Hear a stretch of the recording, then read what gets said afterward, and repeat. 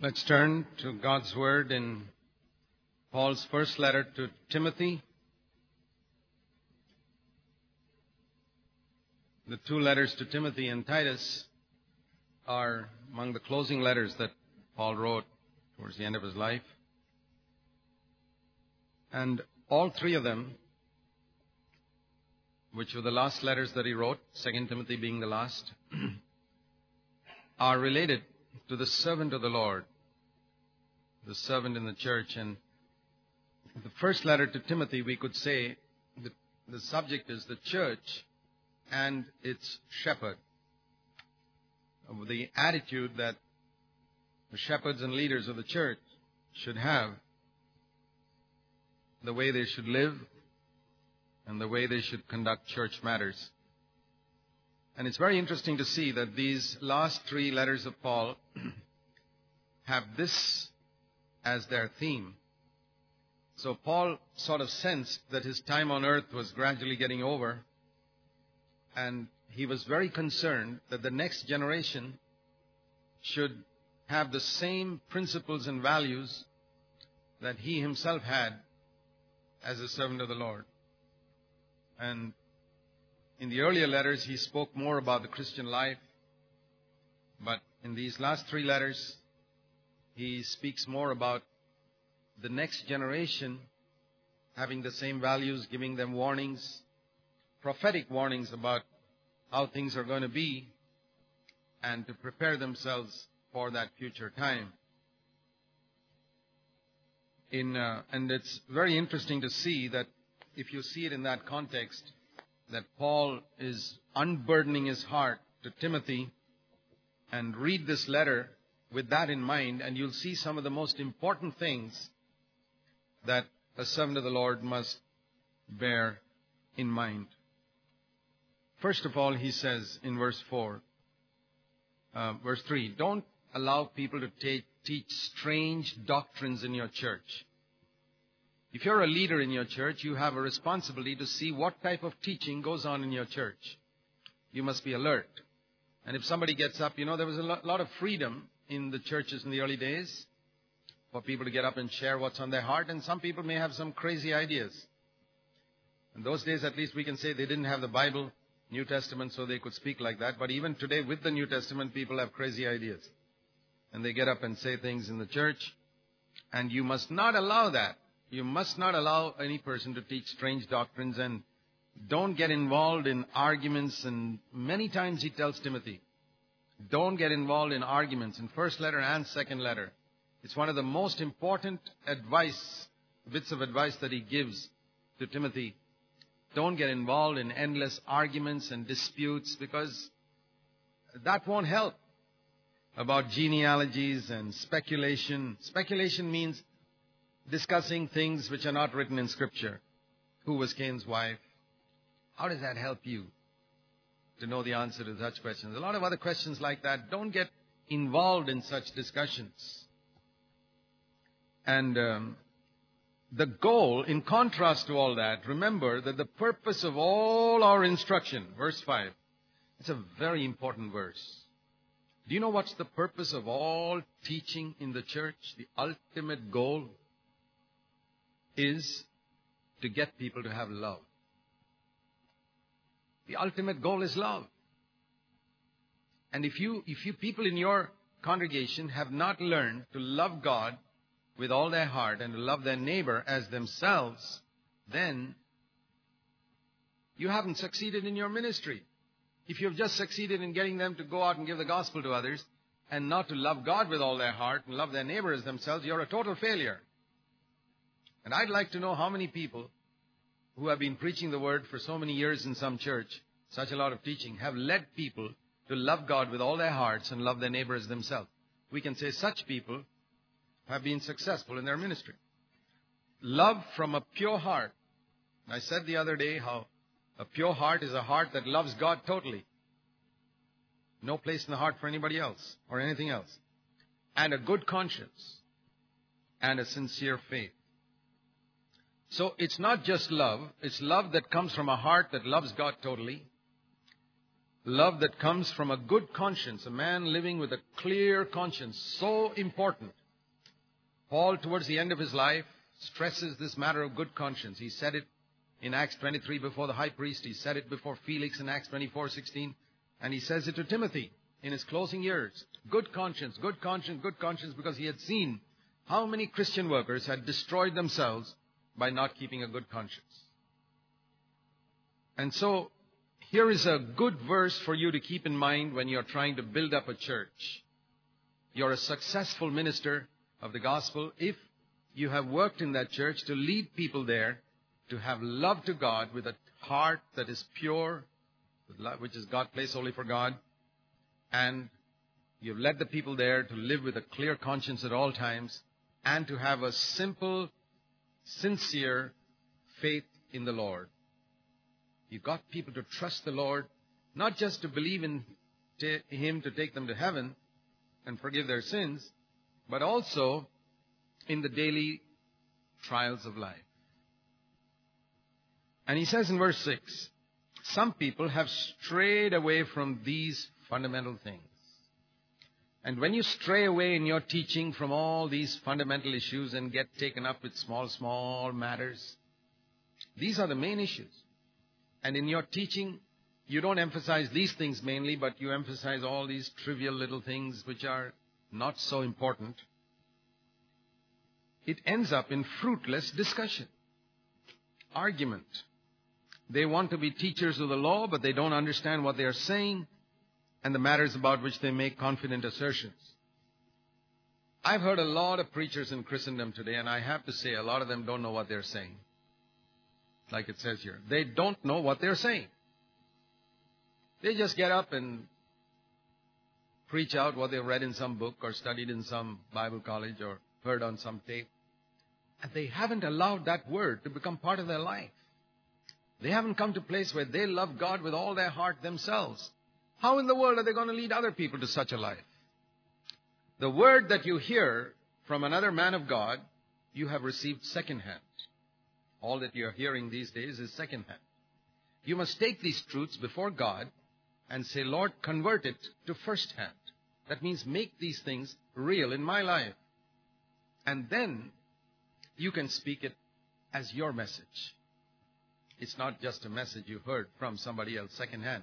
You have converted it to firsthand by applying it to your own life, and you've come into a living experience with God about these truths that you've heard. After that, it's no longer somebody else's message. It's your message. But if you have not converted it into your life, it's always somebody else's message that you're preaching. Do you know that you can convert every message I preach into your message? Very simple. Apply it in your life. Many people have asked me, Brother Zach, can I preach your messages? I said, sure. But with one condition. Live it first.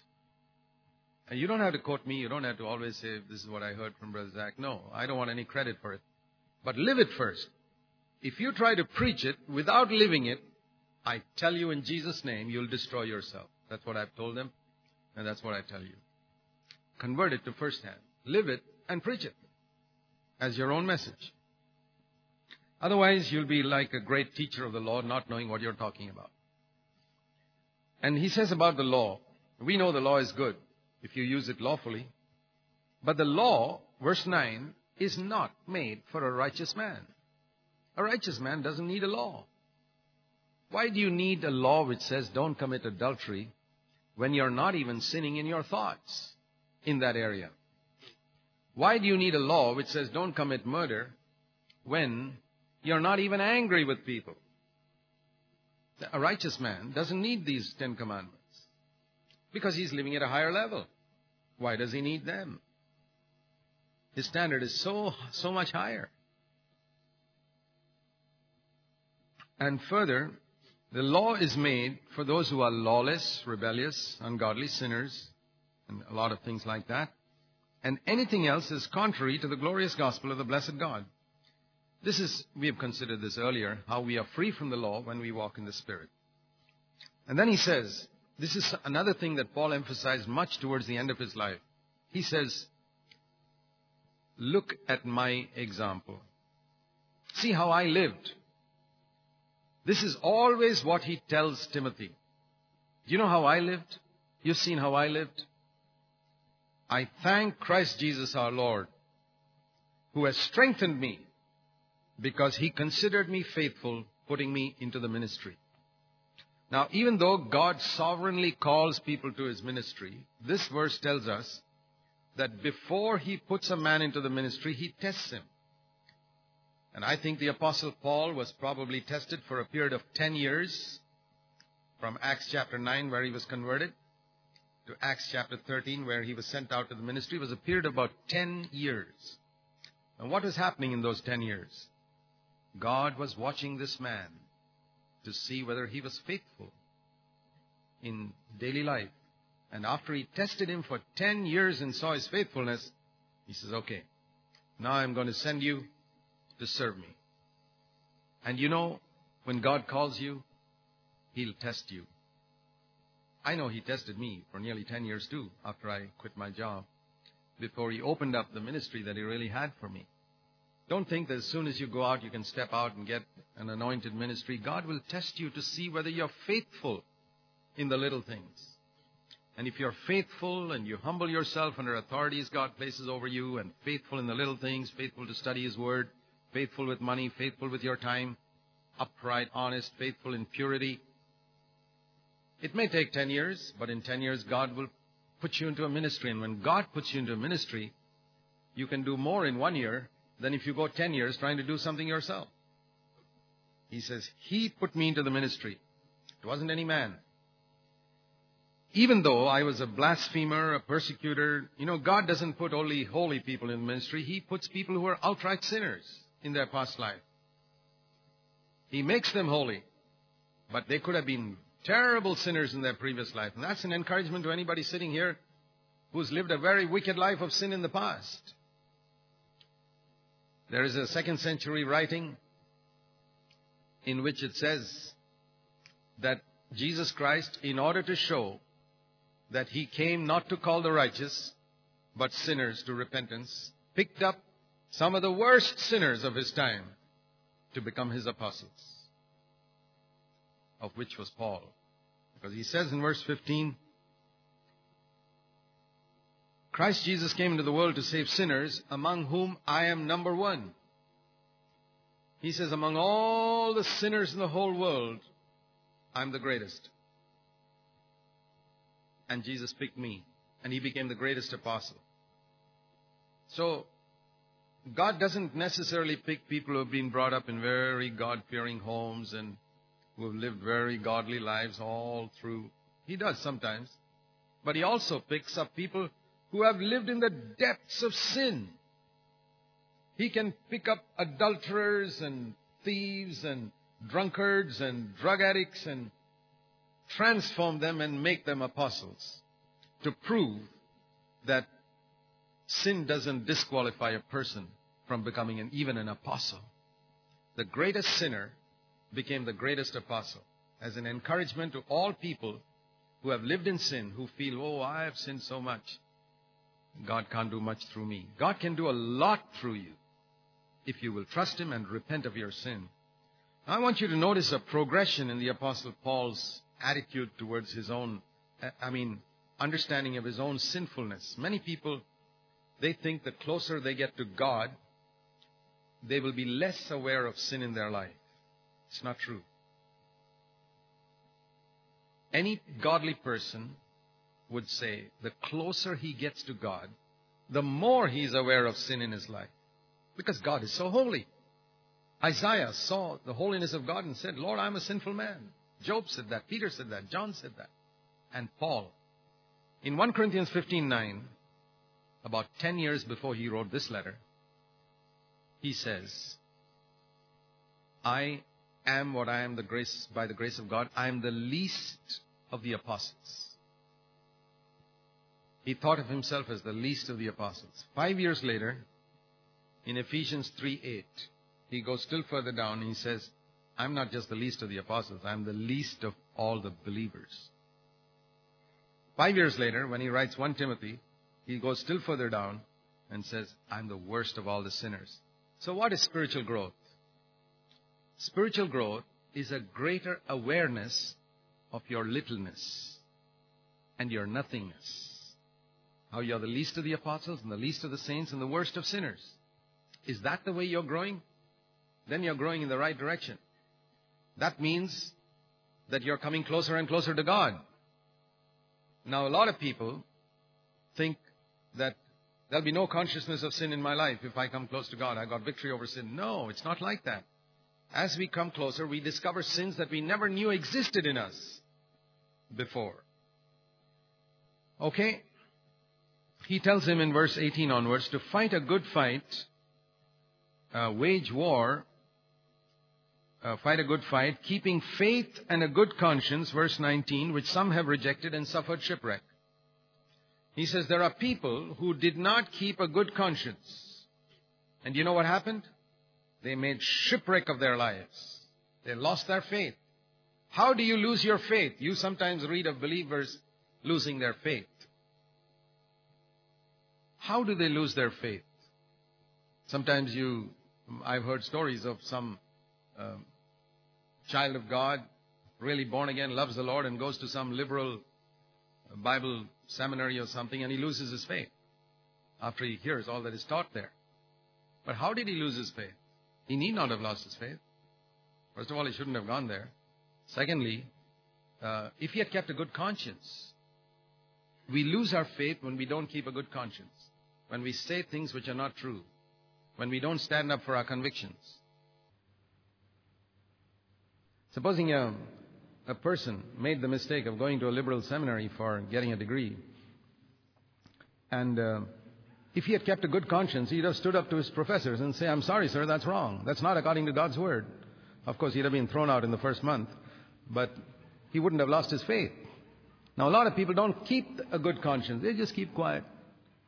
The Lord is being dishonored left, right, and center in their classroom. They keep quiet. But such people deserve to lose their faith. They deserve to go to hell because hell is made for the cowardly people, it says in Revelation 21:7. It's made for those who don't have the guts to stand up for the truth. And if you're like that, you deserve to go to hell. Definitely. But heaven is made for those who stand up for their convictions. If you don't keep your conscience clear, you'll make shipwreck of your faith. That's what the Bible says. Among them he names them, Hymenaeus, Alexander. You know, Paul was not afraid of naming people. Some people say we must never mention any names. Paul said, I'm not afraid of naming people. I've got to warn you about this man, they're leading people astray. And I have delivered Hymenaeus and Alexander to Satan so that they may learn not to blaspheme. Okay, chapter 2, verse 1. Here he says, I want you to pray and give thanks for all men. Now, in previous passages, we saw we have to give thanks at all times and in everything. Always give thanks in everything, at all times. And here we find another amazing verse. Not only at all times, not only in all things give thanks. Here it says, give thanks for all men. Have you read that verse? Have you learned to give thanks for all men? Does your Bible say, I want thanksgivings to be made on behalf of all men? Last part of verse 1. It says that. That means I say, Lord, I'm thankful for everybody. The ones who harm me, the ones who do me good. Everybody's working for my good. You can't do that unless you believe in Romans 8:28. And he says, especially you must pray for kings, those in authority. And do you know who was the emperor in Rome when Paul wrote this? Nero.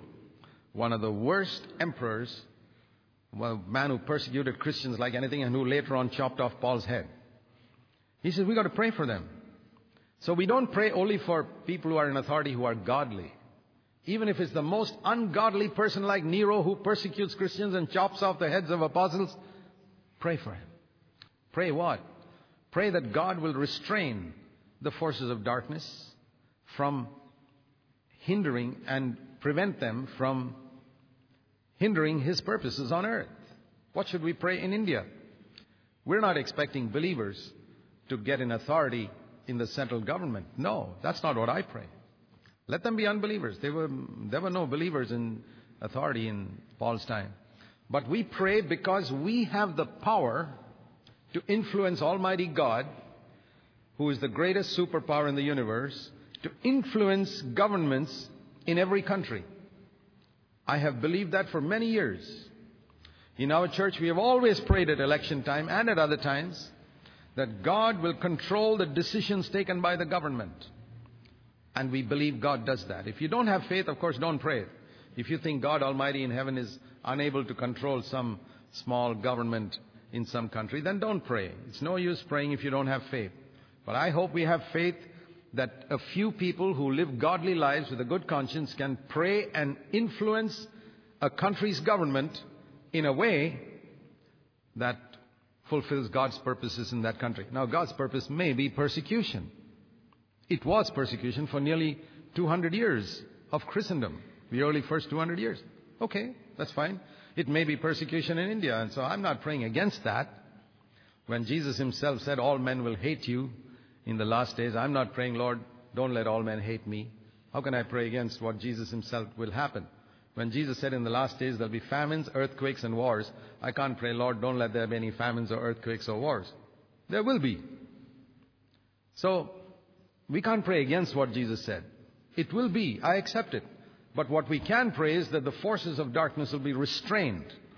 See, in 2 Thessalonians 2, he speaks about a restraining influence. And that restraining influence is the church restraining. And then one day a time comes when that restraint is taken away and the Antichrist comes in. But until then, we must pray for those in authority and influence them by prayer. That is the best way, not by joining politics. There's far more power in influencing them by prayer than by joining politics. And it says this is good and acceptable. Our prayer is not that we won't be persecuted. Our prayer is that we can live a quiet life in godliness and dignity. And if it pleases God for us to be persecuted, that's fine. And then it says here in verse 4, God wants all men to be saved and to come to the knowledge of the truth. It's a wonderful verse which says that God wants every single person in all the 6 billion people in the world to be saved. Don't let anybody tell you anything other than that. God's will is that every single person in this world should be saved. He did not predestine anybody to go to hell. This verse teaches that very clearly. And not only to be saved, he wants everybody, after they are saved, to come to the full knowledge of the truth of God. Not just be saved. Once you have saved a person, that's not enough. God's next part of his will is that they must come to the full knowledge. That's the meaning here. The full knowledge of the truth of God. And it says further here, because there is one God and one mediator between God and men. That is the man, Christ Jesus. Isn't it interesting that 35 years after Jesus ascended to heaven, the Holy Spirit still calls him the man, Christ Jesus. Not the God-man. He is God. But he has taken our nature so completely that he is still called the man. Even today, after 2,000 years, he is the man, Christ Jesus. You see, Jesus came and took our nature, and he has taken it to heaven to represent us. And he has given us his nature to represent him on earth. That's the picture. He has taken our nature to represent us in heaven, and he has given us his nature to represent him on earth. What a wonderful exchange. He's doing that job faithfully with our nature, our human nature. He's representing us before the Father. He's given us the divine nature to represent him in the same way on earth. Just like he stands before the Father, we are to stand before people on his behalf, because he stands on our behalf before the Father. This is a mediator. Okay. In verse 9 onwards, till the end, he talks about the way women should dress and conduct themselves.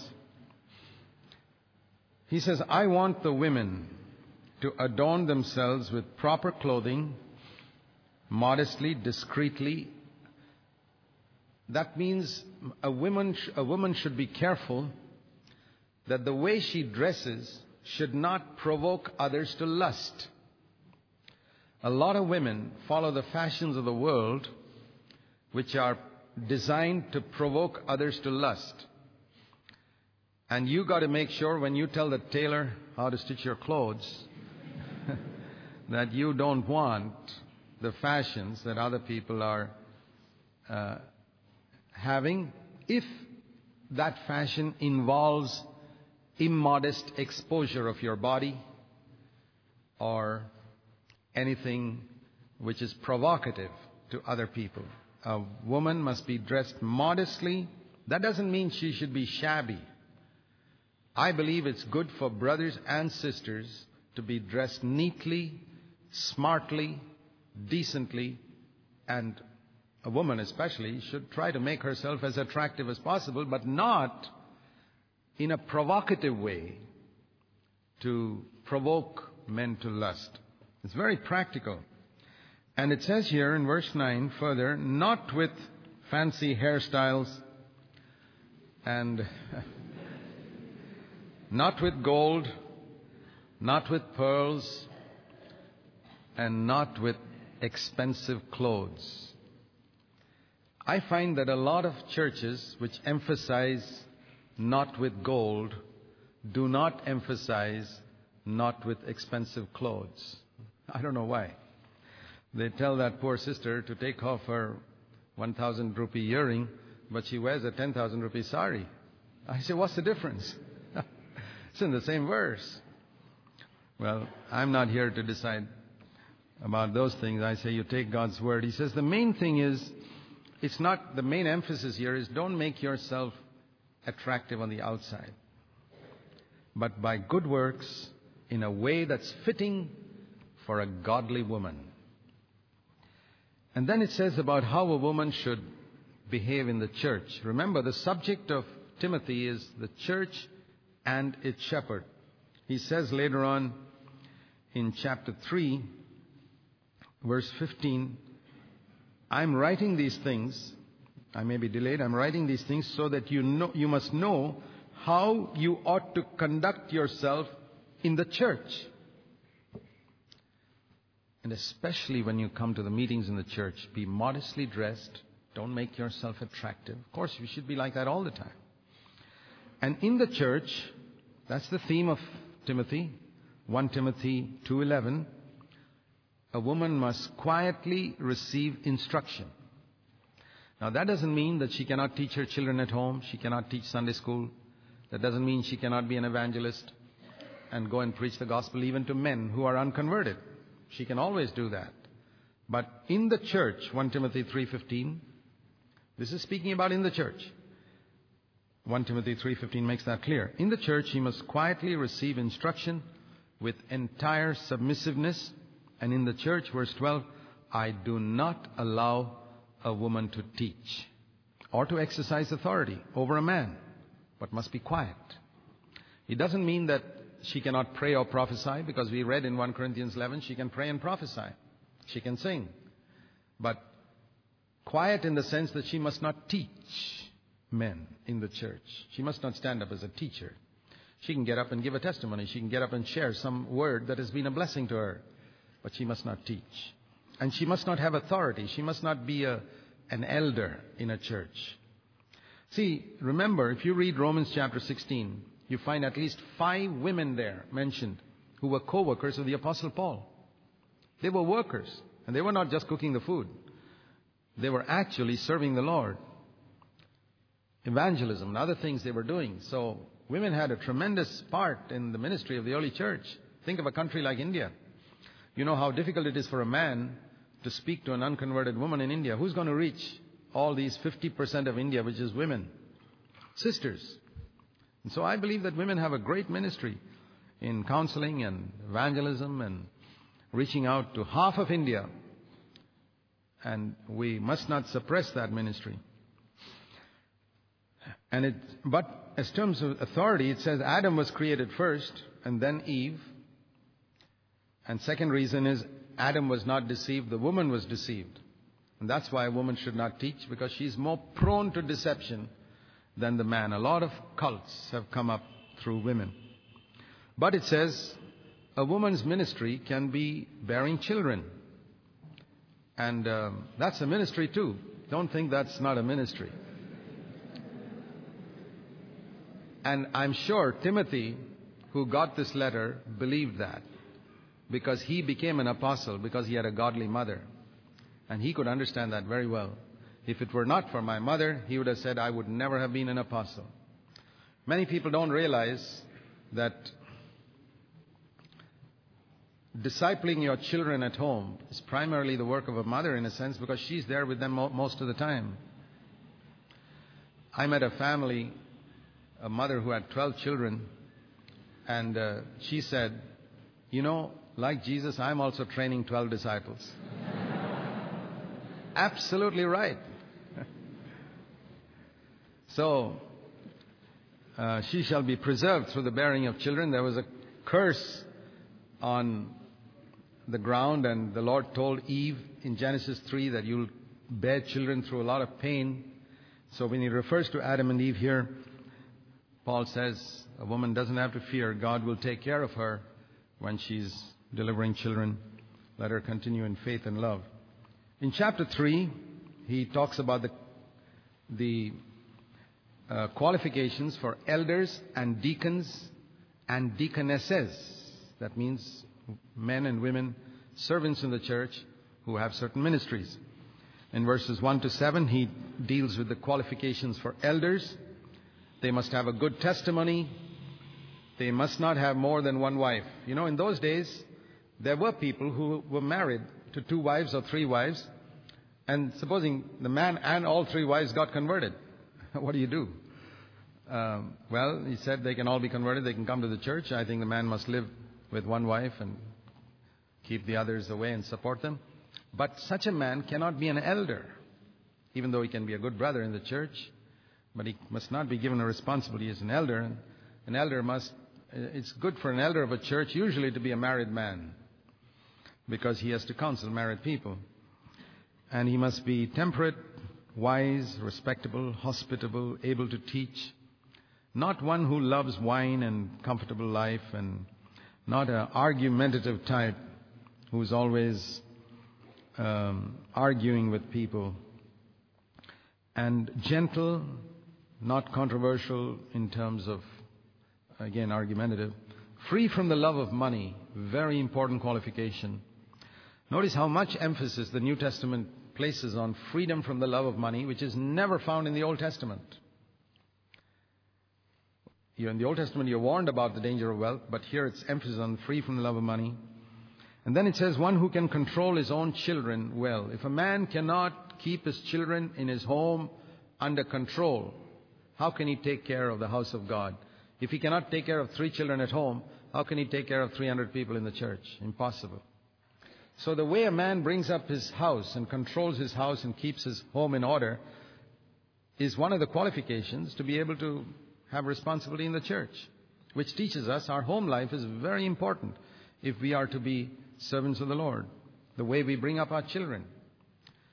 Children, sometimes you see in some churches, the children of the preacher are some of the worst behaved children in that church. It's very sad. Such a man should never be an elder.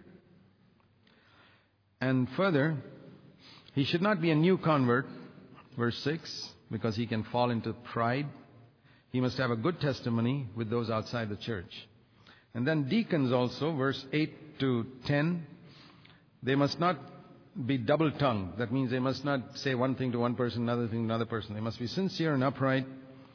See, deacons are those who look after the practical affairs. The elders are the spiritual leaders of the church, the overseers. And the deacons are the ones who look after the finances, the treasurer, and various practical aspects. They're looking after the widows and so many things, distribution of food. There are many, many practical things like that. Those are the deacons. And they also must be people who hold the mystery of the faith, who got a good conscience, and many things like that. And then in verse 11, it speaks about deaconesses. The women who have a ministry in the church must not be malicious gossips. And I want to tell you, the word for malicious gossips here is the same word which is used for the devil. In other places, diabolos. And so what he's saying is women should not be little devils. That means always, speaking evil, gossips. Of course, men shouldn't be little devils also. But women have a tendency to gossip more than men. Because the men are out at work and the women are sitting at home, nothing to do, and they decide to visit some other woman and they sit. And if they sit for half an hour, it's okay. Beyond half an hour, 45 minutes, they begin to talk about other people. So women must not be malicious gossips, must be self-controlled, faithful. Then only they must be given in a ministry in the church. And the deacons must be husbands again of one wife and so on, who can manage their own children. Even the people who are responsible for practical details in their church must also be able to manage their families well. And then he says, I'm writing all this so that you know how to conduct yourself in the church. Verse 16, he moves on to another subject. Well, I believe this is really the subject that he goes on to about later in chapter 4. This is the great mystery of godliness. I told you yesterday there are two great mysteries. One is Christ coming in the flesh, here in verse 16, and the other is the church being one flesh with Christ. Now think of this mystery. Mystery means you can't explain it. How can God be a man? I don't know. I can't explain it. But I believe it. He, God, was revealed in the flesh. He came like us. Believe it. It's a very important thing to believe. It's the secret of godliness. Mystery means secret. What is the secret of godliness? What is the secret of living a godly life? The Living Bible paraphrases it like that. What is the secret of living a godly life? The answer lies in Christ, who came to earth as a man. There is the secret of living a godly life. There was one man who walked on earth as a man who lived a godly life. And that's why you and I can live a godly life. He is the proof that a man can live a godly life.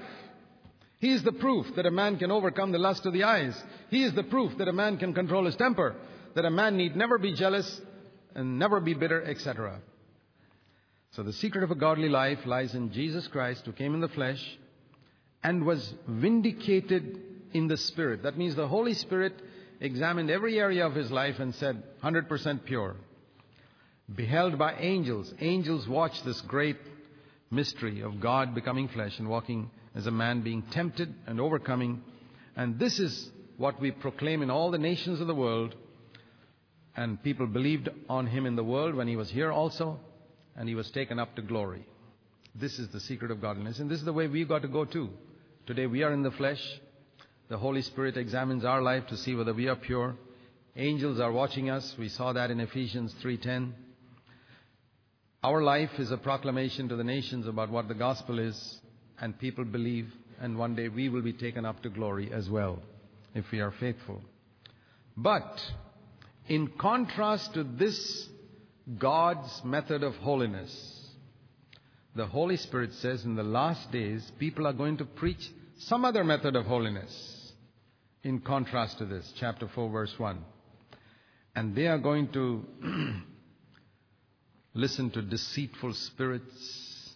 Lot of deceiving spirits are going to come into the world in the last days. They're going to listen to doctrines of demons. Now, when you read doctrines of demons, you think some horrible thing. Doctrines of demons. What's that? You know what a doctrine of a demon is? Things like verse 3, don't get married. Does that sound like a doctrine of a demon? Don't get married. Paul says there are some people who teach don't get married as a way to godliness. The secret of godliness is don't get married. That's the doctrine of a demon. The secret of godliness is, verse 3, don't eat certain types of food. Fasting is the secret of godliness. That's a doctrine of a demon. It's things which appear good. Discipline yourself. That's the secret of godliness. Paul says, rubbish. The secret of godliness is Jesus came in the flesh. Look at him and follow him. The secret of godliness is not in avoiding marriage or giving up your job or in fasting or in discipline of the body. No, the secret of godliness is seeing Jesus who came in our flesh and lived like us, looking unto him, Make him your example and let the Holy Spirit transform you into his likeness. That is the secret of godliness. And that is what we must proclaim in the church. And that's why in every church we must lift up Jesus, who came in the flesh, as an example for everybody to follow. Otherwise you'll produce a church with a bunch of rules and regulations. Brother, we must fast, we must pray, we must read the Bible. All of these things are good, but they can end up as doctrines of demons if you don't lift up Jesus Christ as an example for everyone. If somebody doesn't want to get married, like Paul, that's fine. But don't preach that as a doctrine as a secret of holiness. If somebody wants to fast, that's fine. But that's not the secret of godliness. No. And he says, the reason why many of these people are deceived is because they've got hypocrisy, verse 2, in their life. They are liars. They are not honest. And their conscience is bad. If there's hypocrisy in your life, acting, if there's lying in your life and you don't keep a good conscience, you are a perfect candidate for doctrines of demons to deceive you. Okay. And then he tells Timothy, if you point out these things to the brothers, verse 6, if you point out to the brothers, the secret of godliness is not in all these things, but in Christ who came in the flesh, you will be an excellent servant of Christ Jesus. You want to be a good servant of Christ Jesus? Point out these things to others. And you will be an excellent servant of Christ Jesus, constantly nourished on the words of faith. But he says, don't waste your time listening to all these worldly stories which are fit only for old women. You know, old women who've got nothing else to do, sit and talk stories to each other. He says, Timothy, don't waste your time listening to all these fancy stories. On the other hand, discipline yourself for the purpose of godliness. So he's not against discipline. There is a need for discipline in our life. There is a need for fasting, need for prayer, need for discipline. But the secret of godliness is Christ come in the flesh and the Holy Spirit making us like him. But you must discipline yourself. He says bodily discipline, physical exercise has got little value. But godliness is profitable even in this life and in the next life. That means if you live a godly life, it'll improve even your physical health. That's what it means.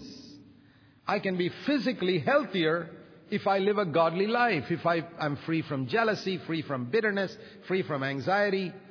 I don't get acidity problems. I don't get asthma. I don't get arthritis. I don't get migraine headaches. So many things I'm saved from when I live a godly life. I'm not saying that these sicknesses may not come due to other reasons, but a lot of cases these sicknesses come because of a lot of sin in a person's life. So it's a value in this life and in the life to come. And it is because of this that we labor. And now he says in verse 12, just because you're a young man, don't let anybody look down on you. You see, Timothy was a young man in Ephesus, and there were people sitting in that church who were much older than him. And you know how when you go as a young man to lead a church, there are people sitting older than you, and you can feel intimidated. Particularly some of those people are rich people or influential people. He says, don't allow them to intimidate you. Be such an example to them in your life, by your speech, the way you speak. There should be a godliness in your speech. The way you conduct yourself, in your love for them, in the way you have faith in the midst of all your trials, in the purity you have in your life, in every area, show yourself as an example. Now, this is the contrast to what we read in verse 1 to 4. The false teachers teach. True teachers are an example. They speak from their life. The false teachers just teach certain doctrines. Don't be a teacher of a doctrine. Be an example first. And study the Scriptures. Teach the Scriptures. It speaks in verse 13 about the public reading of Scripture, because people sitting in the congregation didn't have a Bible those days. So they had to read large sections of Scripture, because then only people would understand the Scriptures. Today, of course, we don't need to read it publicly so much because everybody's got a Bible. But he says, give attention to Scripture. Be an example, give attention to Scripture, and exhort and teach. And then another important thing. Don't neglect the gifts of the Holy Spirit. Don't think that you can serve God just because you studied the Scripture and just because your life is a good example. Those things are good. Verse 12, be a good example. Verse 13, give attention to Scripture. Verse 14, you still need the gifts of the Holy Spirit. Seek God for the gift of prophecy. You remember Timothy, verse 14, I laid hands on you and the other elders laid hands on you. And at that moment you received a spiritual gift when you were anointed with the Holy Spirit. And that supernatural gift, exercise it. The Bible says, covet to prophesy in 1 Corinthians 14. Earnestly long for the gift of being able to speak in such a way that your word goes home to people's hearts like an arrow. Like the words of the prophets in the Old Testament. Like the word that goes out of God's mouth, like it says in Isaiah 55 and verse 11. The word that goes out of God's mouth will never return empty. Be God's mouth. And for that you need the anointing of the Holy Spirit. Jesus needed it, and you need it all the time. It's not just that you got it once and you have it forever. You need to seek always. Brothers and sisters, your sons and daughters will prophesy, Jesus said. Seek that there'll be an anointing and be an example. Young people, be an example. Don't think you have to wait till you're 40 years before you start serving God. I started preaching when I was 21. I was just converted for 2 years, just baptized. And I said, well, I don't know much, but the little I know, I can teach ABC to the kindergarten people. And when I grow up, I can teach a little more, and grow up a little more, I can teach a little more, teach a little more. When can you start teaching? Can't a first standard student teach the kindergarten student? Sure. I used to sometimes tell my older boy to teach the younger boy when they were very, very small. Why do you have to wait till you're so old before you start sharing God's word with others? The moment you're converted, start sharing with those who know less than you. Maybe you can't teach people who know more than you, but you can certainly teach a whole lot of people who know less than you. And always there are people in the world who know less than you. First of all, the unconverted. And if you've grown a little more in the Lord, then younger believers. Always be ready to seek God. Always be ready to share and seek God for the gifts of the Spirit. And he says in verse 15, take pains with these things. Just like that businessman, he takes a lot of pains to make money to establish his business. If you're serious about serving the Lord, you've got to take a lot of pains. Studying the Scriptures, seeking for the gifts of the Spirit, cleansing your life of everything that's impure, and be absorbed in them. What is the meaning of be absorbed in them? That's a beautiful translation. When you're absorbed in these things, your progress will become evident to everybody. I'll give you an illustration. I heard a story once, and I know a family close to where I live who experienced this also.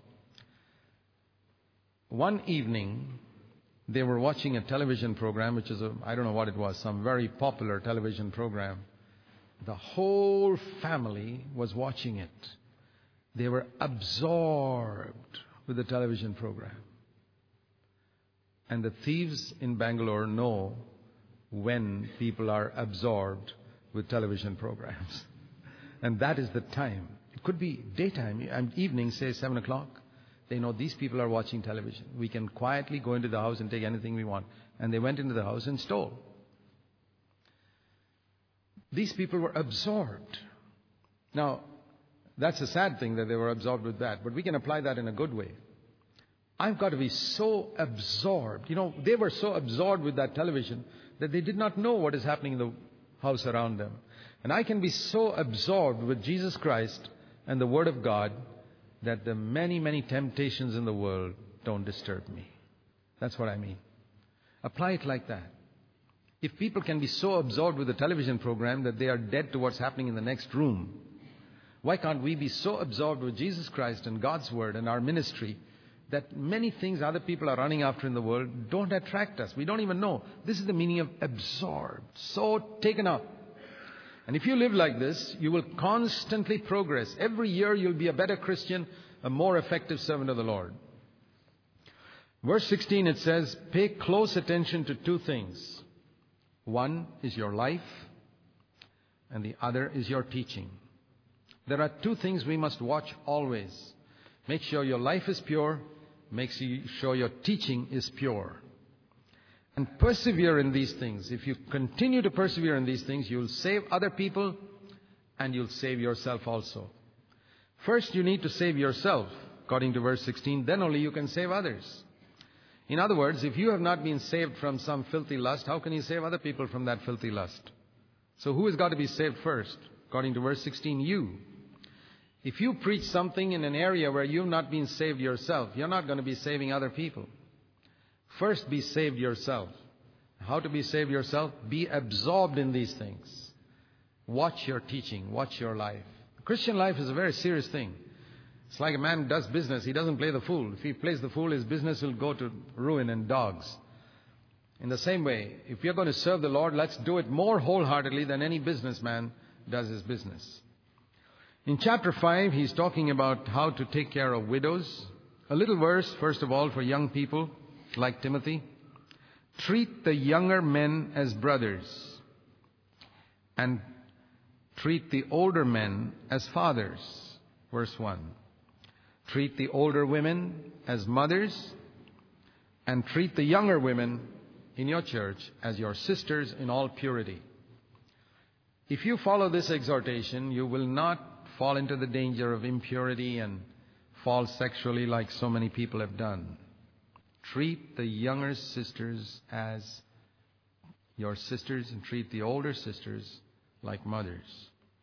Then he talks about widows, how to care for widows. In those days, many Christians were killed, and they're widows. And he says if they are young widows, tell them to get married again. If they are older widows, the church must support them if their own family members cannot support them. Practical instruction. I just want to point out one thing here in verse 10. It speaks about some of the conditions. You don't choose any widow. Just make sure that she has done things like brought up children in a good way, shown hospitality. And middle of verse 10, if she has washed the feet of the saints. That's the one verse that teaches us that they did not have the washing of feet as a regular practice in those churches in the first century. Now, some churches practice the washing of feet regularly. I'm not against it. All I'm saying is that's not what Jesus meant when he said, do as I've done unto you. What he meant was, like this dirty job I did for you, you must be willing to do dirty jobs for one another. It's not a ritual.